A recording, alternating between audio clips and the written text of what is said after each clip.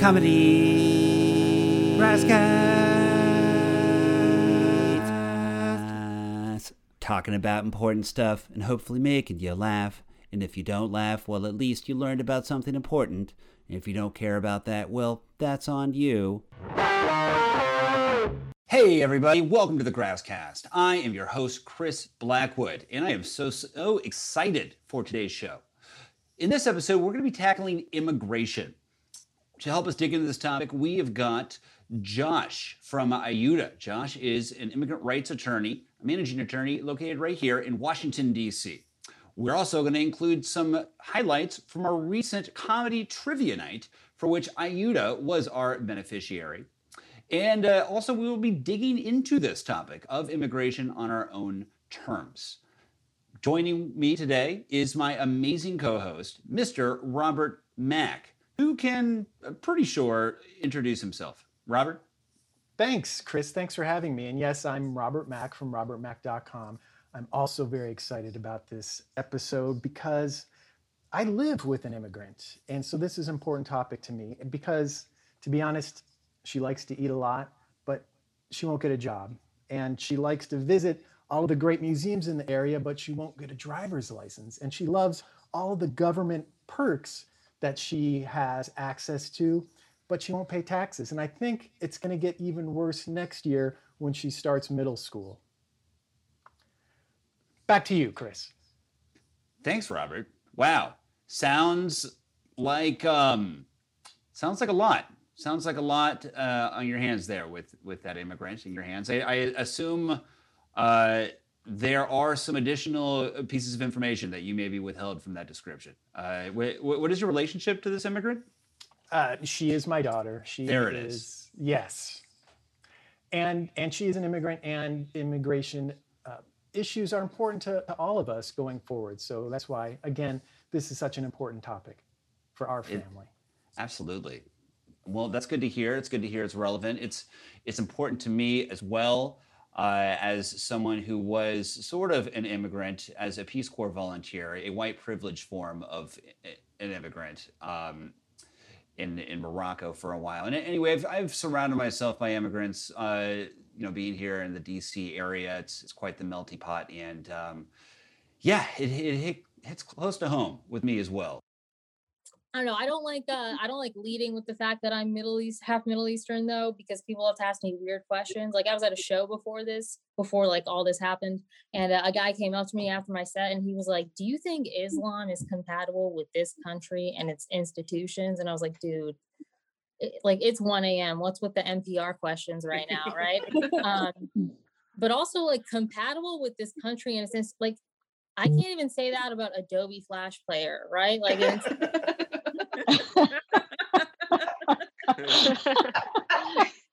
and we came up with that in 1996, right? Like that's the one that we let onto all our devices. We let into our homes, no questions asked. Nobody says anything. Like, I don't know, just it's weird, It's weird that wouldn't get an upgrade at least. I don't know. He was like, "Have you seen the ISIS videos though?" And I was like, "I would if I could download the fucking plugin, man, but I'm not gonna restart my whole setup for that, So for this segment, we are going to be covering some pretty dark things regarding U.S. immigration, of which there is plenty to pull from.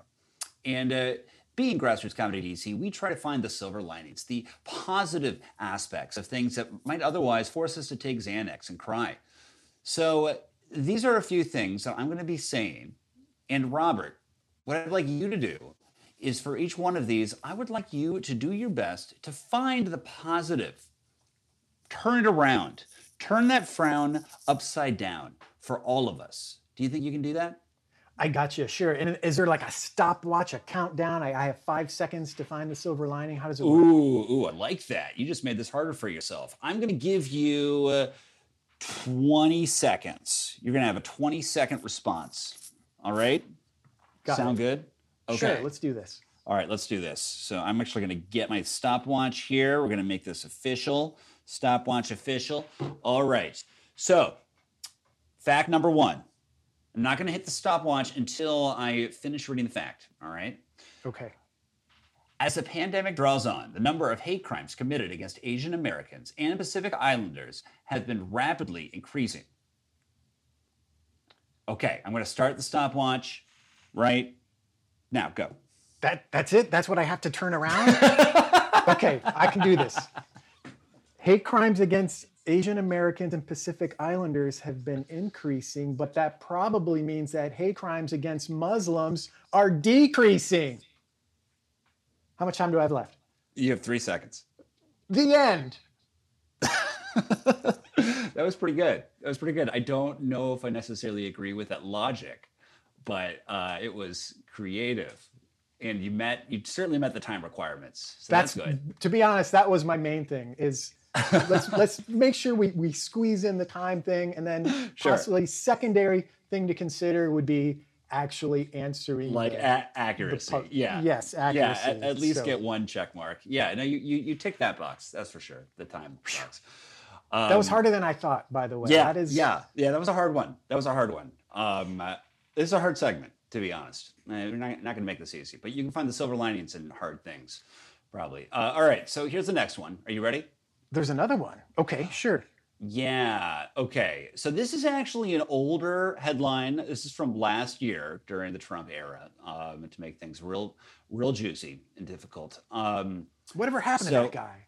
I have no idea, to be honest. I haven't heard his name around a lot. No, but I have been hearing about unemployed Florida man, and I think maybe that's him. That could be him. I think it's safe to assume that's the guy. Okay. Anyway, are you ready for this? Yes. All right. Hands on buzzers. New public charge ruling targeting low-income immigrants takes effect. The new public charge regulations widen the scope of the public charge ground of inadmissibility, which primarily affects individuals applying for lawful permanent residence from within the United States. There's more information, but I can keep going. I'll just say the new rules punish receipt of important health, housing, and nutrition programs. And the new rules also direct immigration officers to consider several factors related to an immigrant's economic situation, education, and health in predicting whether an applicant is likely to use public benefits in the future. Okay, you have 20 seconds to find the positive side of that information. Are you ready? Well, yes, I'm always ready. Okay, perfect. Ready, go. Now? Oh, geez, I wasn't ready. Okay, yes, all right, 20 seconds. Here we go. It sounds like, I'm trying to summarize this, I've only heard it once, that some Trump-era law made it harder for immigrants, low-income immigrants. If that's the gist of it, I would say that the silver lining is we have a new administration in office now, and I think they are slowly overturning a lot of these bad policies and are turning these frowns upside down and making it easier on immigrants now. Did I win? Did I get it? How much time? It's pretty good. Okay, you are at 38 seconds, 39. So definitely did not meet the time requirements. However, it was a more logical answer than the other one, I would say. Although I don't know if I would call that a silver lining, just that this rule, it's like not a silver lining of the fact, it's just like a reason to mitigate concern over it, maybe. But maybe this is just semantics at this point. Either way, it was a really, really good attempt, I think. I would give you A for effort. A for effort. F for outcome. But sometimes, in all seriousness, sometimes silver linings are hard to find, and it takes some digging, and it takes a little bit of persistence. But I think ultimately, end of the day, you can find at least one shred of something to give hope, especially these days. I couldn't agree more, Robert. Yeah, absolutely. Even if that thing is just another prescription to Xanax. Okay, and last silver lining challenge: human trafficking. Immigrant victims are afraid to report traffickers. The Washington, D.C. metropolitan area is one of the largest hubs of human trafficking in the United States, a result of a mix of characteristics unique to the region. Immigrants are particularly vulnerable to human trafficking and face unique obstacles in seeking legal assistance. Immigrants are often unwilling or unable to report their abusers due to fear of deportation, isolation by their traffickers, the inability to speak English, and unawareness of their rights and available services. So, Robert, I'm about to start the timer. Are you ready? I am ready, Chris. Please tell us what could possibly be a silver lining of human trafficking. Ready and go. Well, there are two silver linings that came to me. First is that this is the third one and the final one because these are really hard. So that's good news.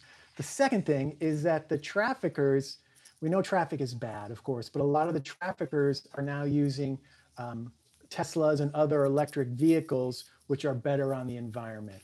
And when the environment is better, situations are better in other countries, and so fewer people find the need to come to America. So kind of a win-win on that one. That's pretty good. That was actually, I think, the closest to an actual silver lining that you've done so these far. These are so hard. I know. So hard. Immigration is a serious issue. I thought we could have some fun with it, but you're pointing out that we have some really big topics to deal with. Yeah, absolutely. I think that is the takeaway here, Robert. That is definitely my takeaway. And honestly, I'm impressed with your ability to even attempt find a silver lining of these. That's very. You said I had to, so impressive. I had to. I did say I have to. I'm impressed by your ability to listen to me when I say that. Some people might just refuse. So anyway, thank you. Now, to move forward and to help us dig into this topic of immigration a little further, as I mentioned up front, we have a special guest with us today. We have an interview with a Mr. Joshua Doherty, who is the managing attorney for DC Immigration for Ayuda. We are going to hear a little bit more about the legal side of immigration right here in the nation's capital. Today's episode is brought to you by Goya Food. Goya, so delicious and affordable, it's easy to look the other way. Ayuda is an amazing organization that provides legal, social, and language services to help low-income immigrants in our neighborhoods access justice and transform their lives. Since 1973, Ayuda has served more than 150,000 low-income immigrants throughout Washington, D.C., Maryland, and Virginia. For Ayuda clients and the immigrant communities that they serve, 2020 was marked by stress, insecurity, and instability as a result of the pandemic and 4 years of anti-immigration and harmful immigration policies. Many of their clients lost their jobs and incomes, faced homelessness, food insecurity, and increased risk of domestic violence. While the new administration provides new hope, the road to recovery is not going to be easy.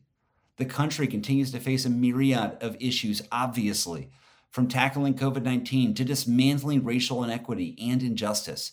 These communities need your help now more than ever before. To help us dig into this topic, we are joined by Ayuda's Josh Doherty. Josh is the managing attorney of Ayuda's DC Immigration Program, where he supervises a team of attorneys, Board of Immigration Appeals accredited representatives, paralegals, and legal assistants who assist immigrants in the greater DC area seeking a variety of humanitarian and family-based immigration remedies. Hi, Josh. Welcome to the Grasscast. Thanks so much for joining us today. All right. Hi, Chris. Thanks so much for having me on. I'm wondering about Ayuda's role specifically in helping immigrants navigate their rights, especially during rapidly changing policies that we've seen over the last few years. Would you mind speaking to that a bit? Sure. So there's a few ways that we've really tried to be accessible to individuals. Like you mentioned, there's been a lot of changes over the last few years, and the changes are continuing to come. I think that we do direct representation. So obviously for folks who are our current clients, we're continually in touch with folks to give them updates on their case, updates to any changes that might affect their case, or that might make them qualify for a new type of immigration status. In addition, we do a number of outreach events and Know Your Rights presentations. We've been doing consultation clinics through our pro bono program to make sure that it's a very low barrier, free access to folks to be able to get an attorney to evaluate their case and talk with them on an individual level what kinds of resources there might be to help them with their case. We also try to make sure that we're available as much as we can for some ad hoc questions. I know our intake specialists are constantly getting phone calls from folks, and especially with temporary protected status, which is something that's been quite in flux over the last 3 years, and is a type of status that affects tens of thousands of our immigrant neighbors in this area. There's been a lot of changes. We try to make sure that our direct contact staff, so our intake specialists, are up to date with information so that when folks call, we can at least get them some really quick information. And again, as folks need more detailed, specific legal advice for their situations, we try to make sure that we're available either through in-house representation or through our immigration consultation clinics. Nice. That's a lot of support. That's great. I'm wondering, though, is this support that's provided to anyone who identifies as an immigrant? I mean, technically, I'm an immigrant if you go generations back. What types of clients does Ayuda support? Sure. So the main threshold is income-based. So as a nonprofit, we serve folks whose household income is at 300% of the federal poverty guidelines or lower. Typically, the folks that we're representing are folks who are undocumented or in some sort of temporary immigration status. So that might mean that they have a short-term visa. That could be that, again, they're undocumented and they're seeking some type of immigration status.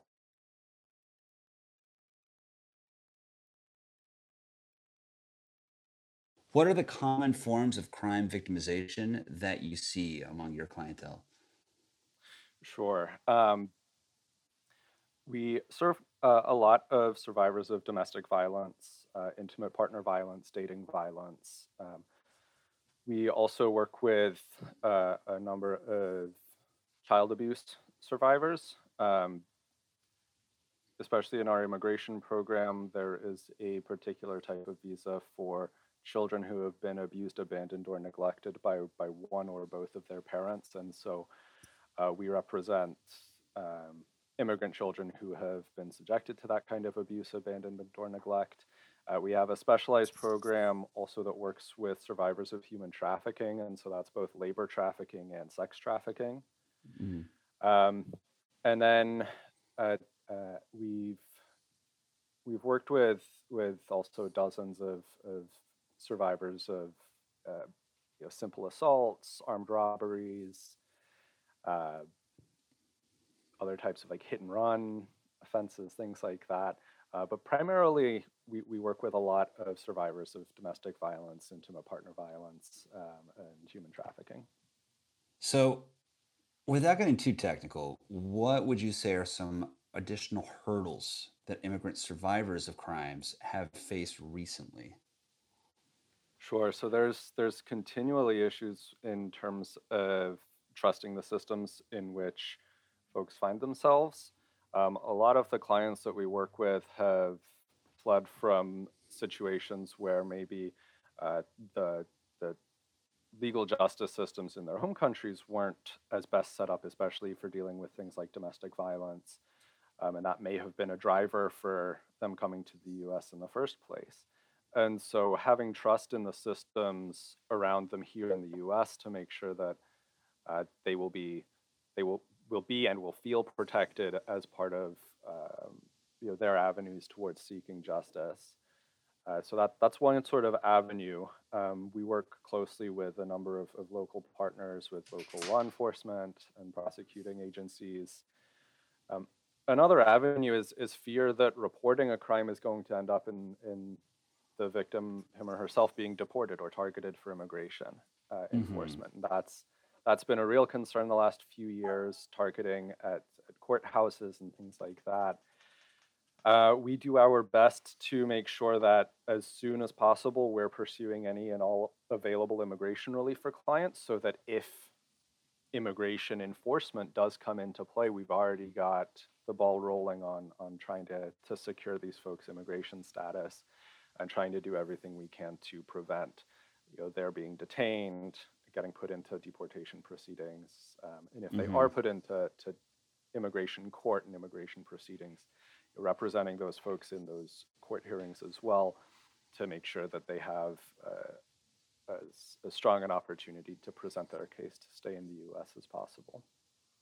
Gotcha.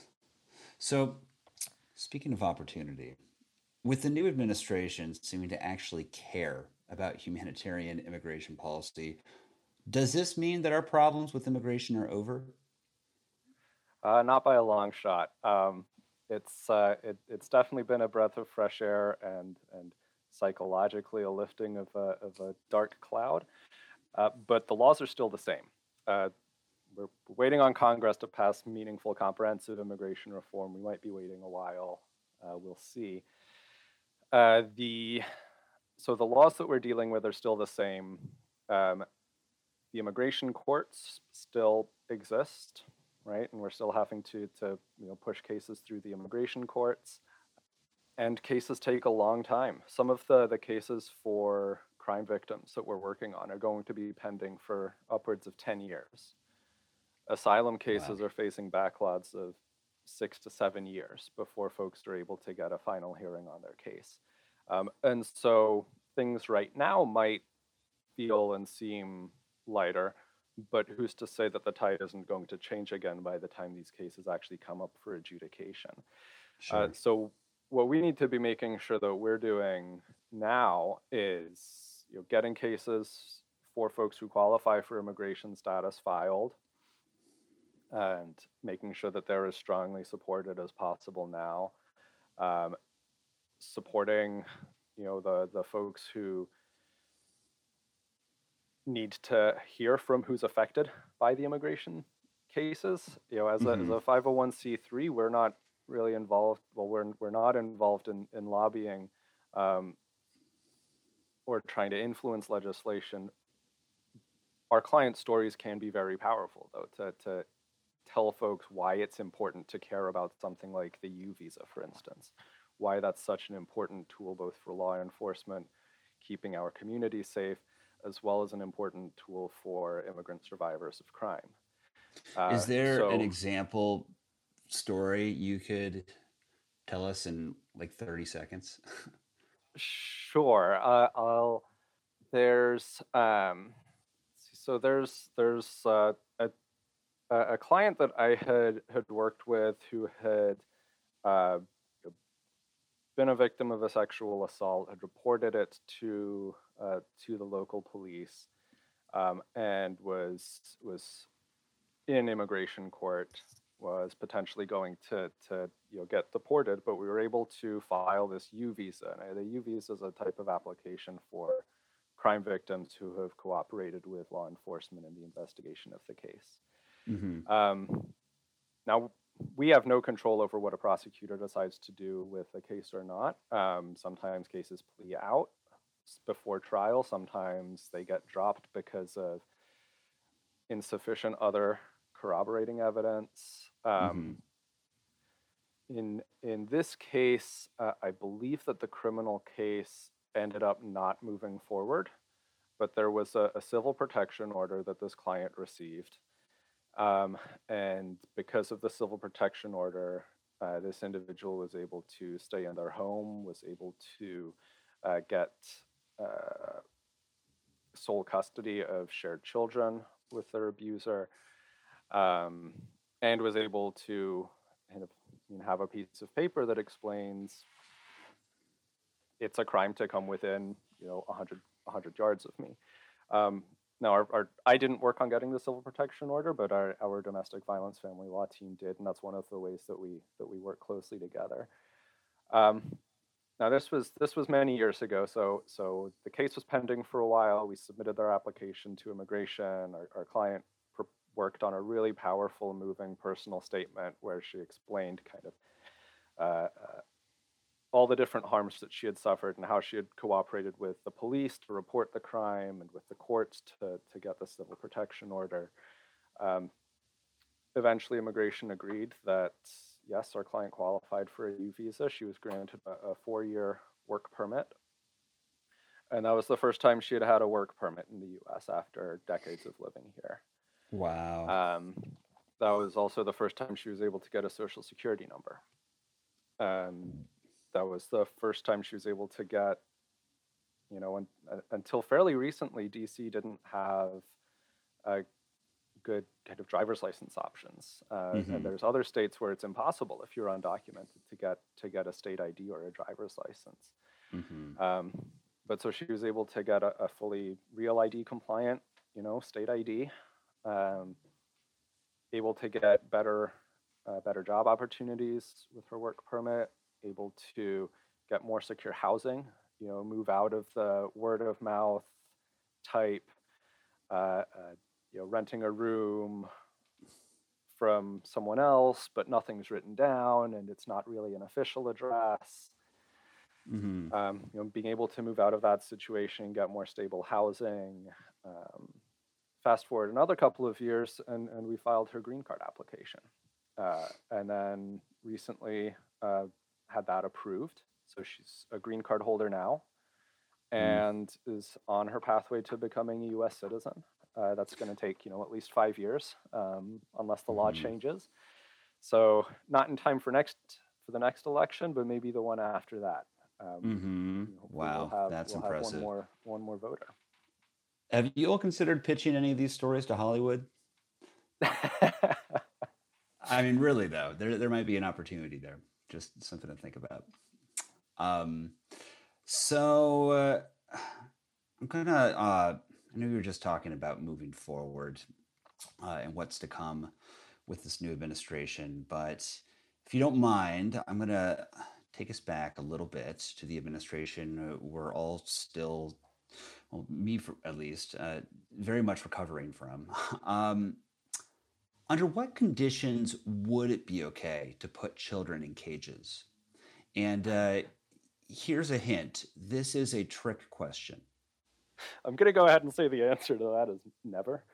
Ding, ding, ding, ding, ding. Nice. Well done. Do I win a trivia prize for that one? You win a special trivia prize in the form of dignity, and you can retain your credibility as a immigration attorney. Excellent. I'll take that. Yeah, take that. That's an important one.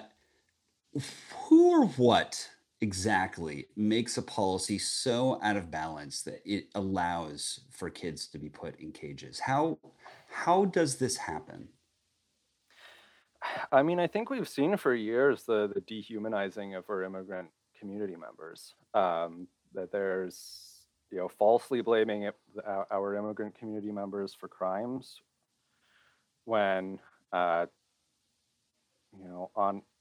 a statistical kind of demonstration, non-U.S. citizens are less likely to commit crimes than natural-born U.S. citizens. That's just a data-driven fact.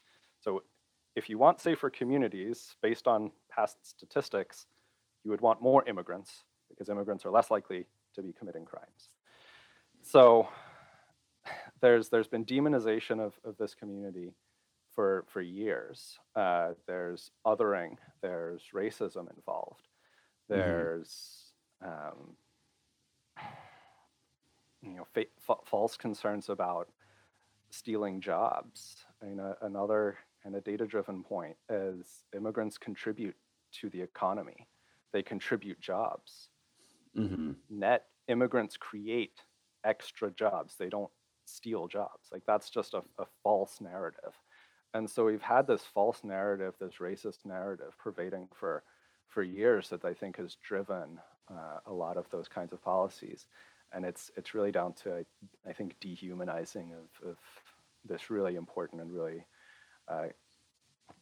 key community that makes up, part of the American dream and part of the American historical narrative is immigrants. We are a country of immigrants. We're a country founded by immigrants. And trying to kind of get away from that is really to the detriment of all of us. Absolutely. It seems like kids in cages just seems like the natural progression of that narrative. It's terrible. Here's another. Let's just call it a quiz question slash prompt. Can you say one nice thing about Trump era immigration policy? You know what, I can, and this is because there is a meeting that I've got coming up. Trump did pass something called the LRIF, which is the Liberian Refugee and Immigrant Fairness Act, which was a very targeted immigration law that created a pathway to permanent residence for Liberians who are in the US. So that was a good piece of legislation. There should have been more. Okay, well done. There is that. Other than that, I can't think of anything. Frankly, I'm impressed that you were able to come up with one. I thought that was going to be a Sarah Palin gotcha question. Okay, so now, Josh, we're going to jump into a segment. This is an extension of this interview. We call this one Point Counterpoint. So in this segment, points are made to counter the issue at hand. So in this case, to counter the support of immigration in this country and immigration policy reform. And I challenge you with responding to these points with counterpoints. So basically, imagine that it's Thanksgiving, that COVID is over, and that you're at the table, unfortunately sitting next to your drunk uncle who is very opinionated and loud and is making these statements.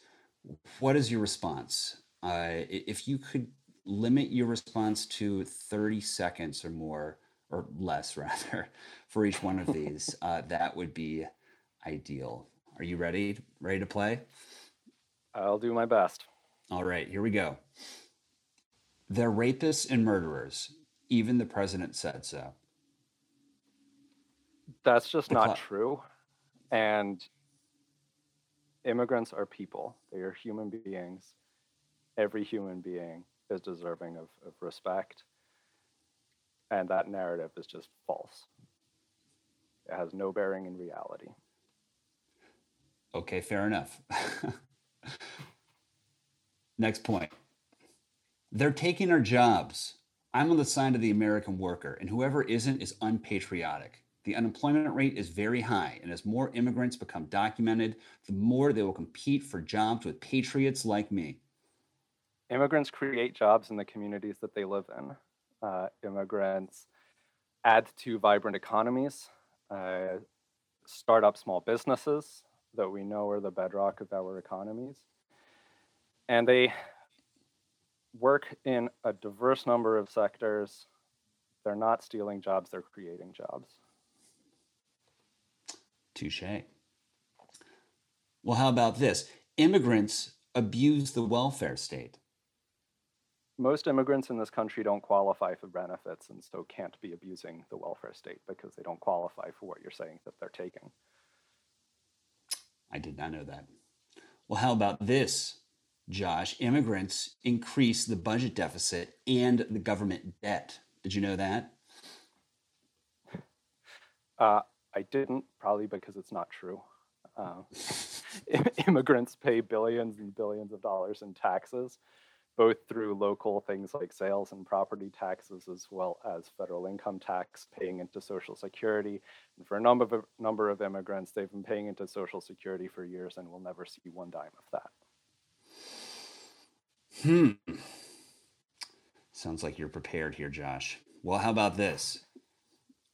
Immigrants are a greater risk today because of terrorism, especially the Arabs. Huh? You can't deny that, can you? I think we saw January 6th. The biggest threat domestically is domestic homegrown terrorism. That's a pretty good point there, Josh. Oh, geez. Okay, well, how about this? Immigrants bring with them their bad cultures, ideas, or other factors that will undermine our institutions. We don't want that to happen, do we?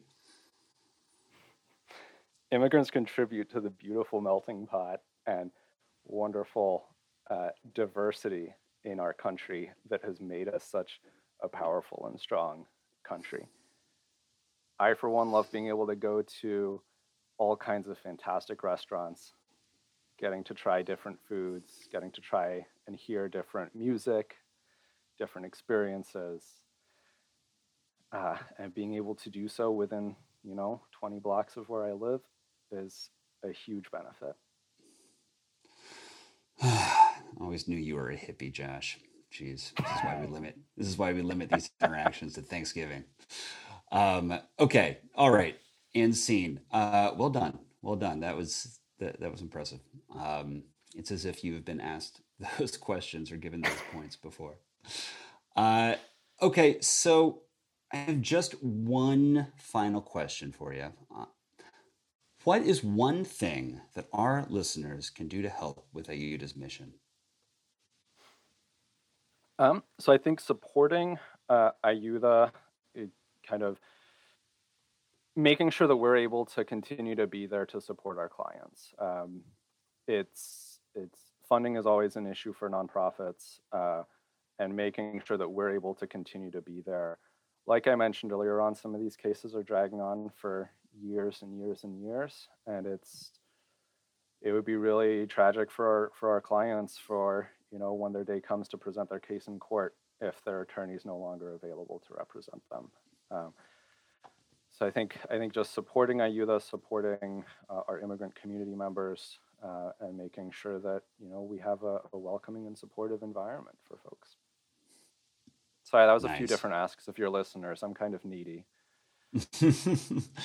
For those listeners out there who are ADD and can only retain one thing at once, what would you say that one thing is?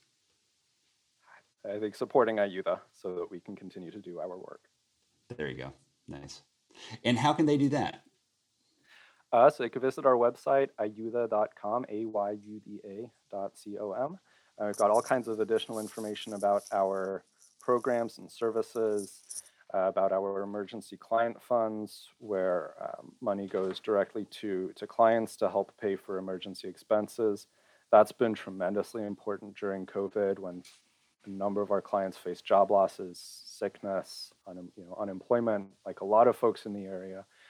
But we do know that a lot of our clients work in industries that are particularly affected by the COVID-19 crisis. A lot work in the restaurant industry, in the hospitality industry, in cleaning. A lot of those industries have just been decimated, as I'm sure you guys and your listeners know. Absolutely. Yep. That's why we are doing this remotely as well. So go to the website, ayuda.org, is it? It's ayuda.com. .com rather, sorry, ayuda.com, and donate today. Josh, thank you so much for being with us today. Really appreciate it. It's my pleasure. Thank you so much for having me on. No, this is fun. So I was born in Lebanon. Give it up for hummus. I don't know, whatever. Yeah. People always say, "Hey, Maher, who makes the best hummus? What country?" And my answer is always the same, and that's Costco. They have the best hummus. So my wife, she's upstairs. I've been married twice. I'm not that Middle Eastern. I don't mean at the same time. All right. So moving on to our next segment, Ask an Immigrant. So for this episode, we have decided to consult a real-life, actual immigrant to this great nation to hear about his personal experience regarding some burning questions that I believe we all have. So, Robert, are you ready? You ready to speak to an actual immigrant? I'm ready to go. I've been speaking to immigrants all day, but I'm looking forward to this particular immigrant. Let's do it. Fantastic. Me too. Okay, so this particular immigrant, turns out he has a name. His name is Israel Harney. Also turns out he is conveniently my tenant and lives in my basement. So Israel, would you like to introduce yourself any further? Yeah, sure. Thanks for having me. I definitely forgot to mention that I'm just like a son of an immigrant. I was born here, but that should still count, right? I'll still get the discount. Yeah, count it. All right, and that still counts towards the rent discount for the Uh, interview. we can talk about that offline. Okay. Seem to be breaking up on me a little bit here. Yeah, sorry. yeah. I actually couldn't. I didn't catch that. But that's okay. Okay. You also grew up in a different place. Is that right? Yeah. I grew up in the Caribbean. Okay, there it is. And how much time did you spend there? Oh, like 20 years, 20 plus years. Nice. Okay, so you were born in this country, but you grew up in a different country and did not come back here until you were around 20 years old. Yeah. Is that right? All Yep. right. Well, there you go. That sounds pretty immigrant-y to me. Okay, so we're going to ask you a few questions. Again, these are burning questions that I'm assuming everyone has about immigration. And again, please speak freely about your own experience, okay? Sure. First question.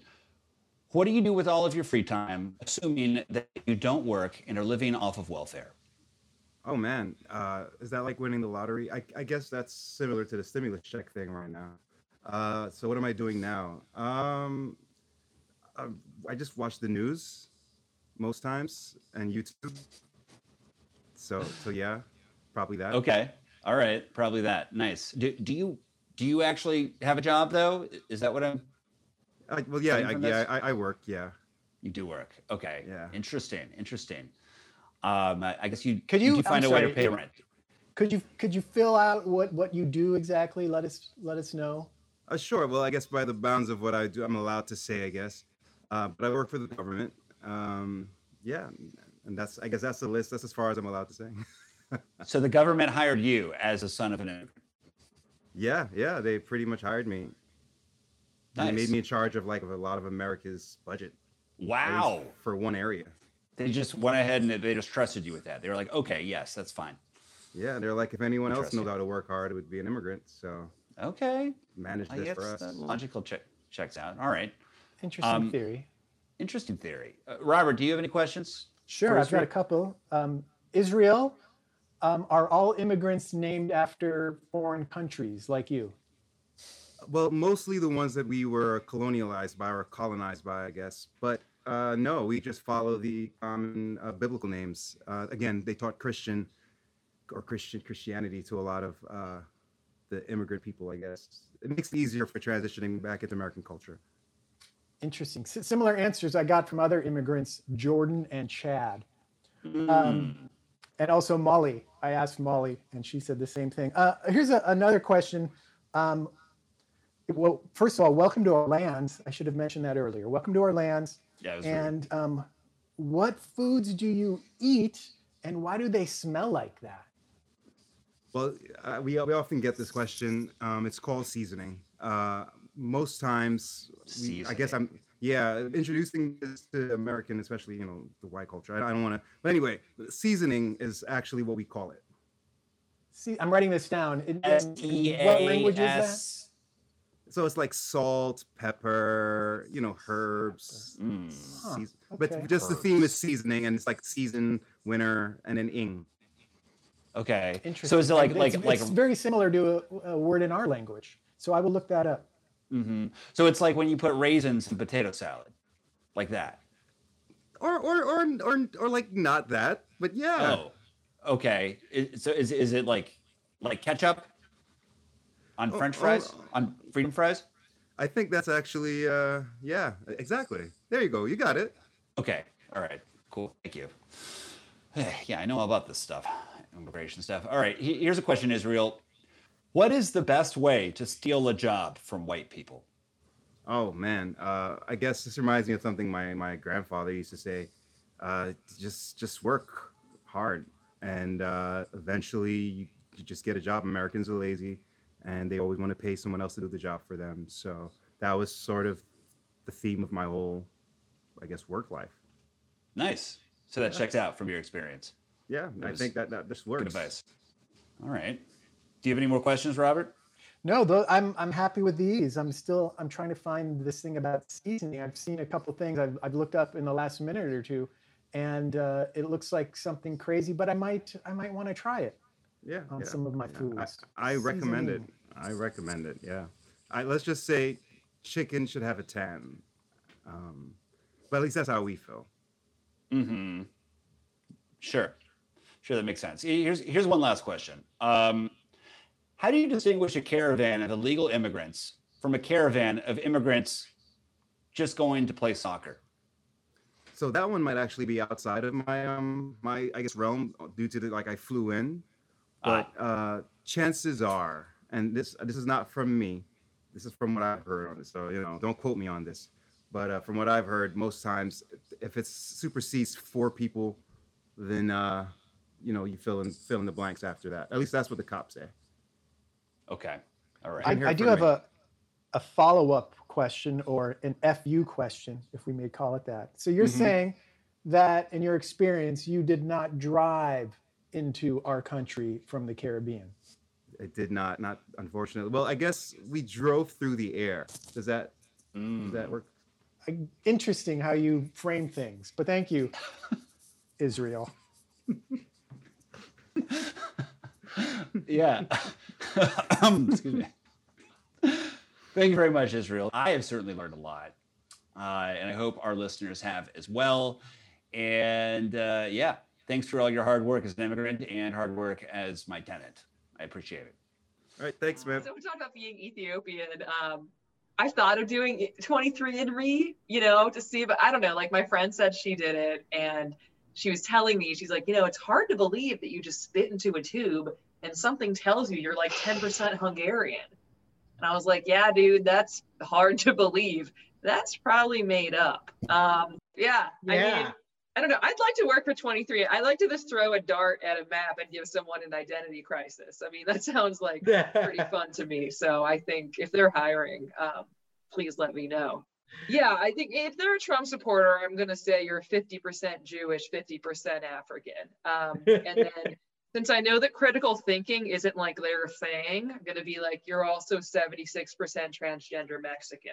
And just see what happens from there. We got to get it going, changes. That's our show, everybody. Thanks so much for listening. Thanks to my co-host, Robert Mack from robertmack.com, Josh from Ayuda, Israel from my basement, and a special thanks to our brand new audio engineer, Steve, who really should receive a medal for his patience with working through our technological learning curve. Today's episode featured clips from stand-up comedians, including Denise Taylor, Maher Matta, and Grassroots Comedy DC's very own Dana Fleitman. We send a big thank you to them as well. Be sure to catch our next show on May 6th. It's the second rendition of our new comedy game show, Punning Games, and it's a Mother's Day special you're not going to want to miss. Tickets are on our website at grassrootscomedy.com. And check us out on social media. On Facebook, that's Grassroots Comedy DC, Twitter, @GrassrootsFunny, and Instagram, Grassroots Comedy DC. Until next time, this has been the Grasscast, a Grassroots Comedy DC production.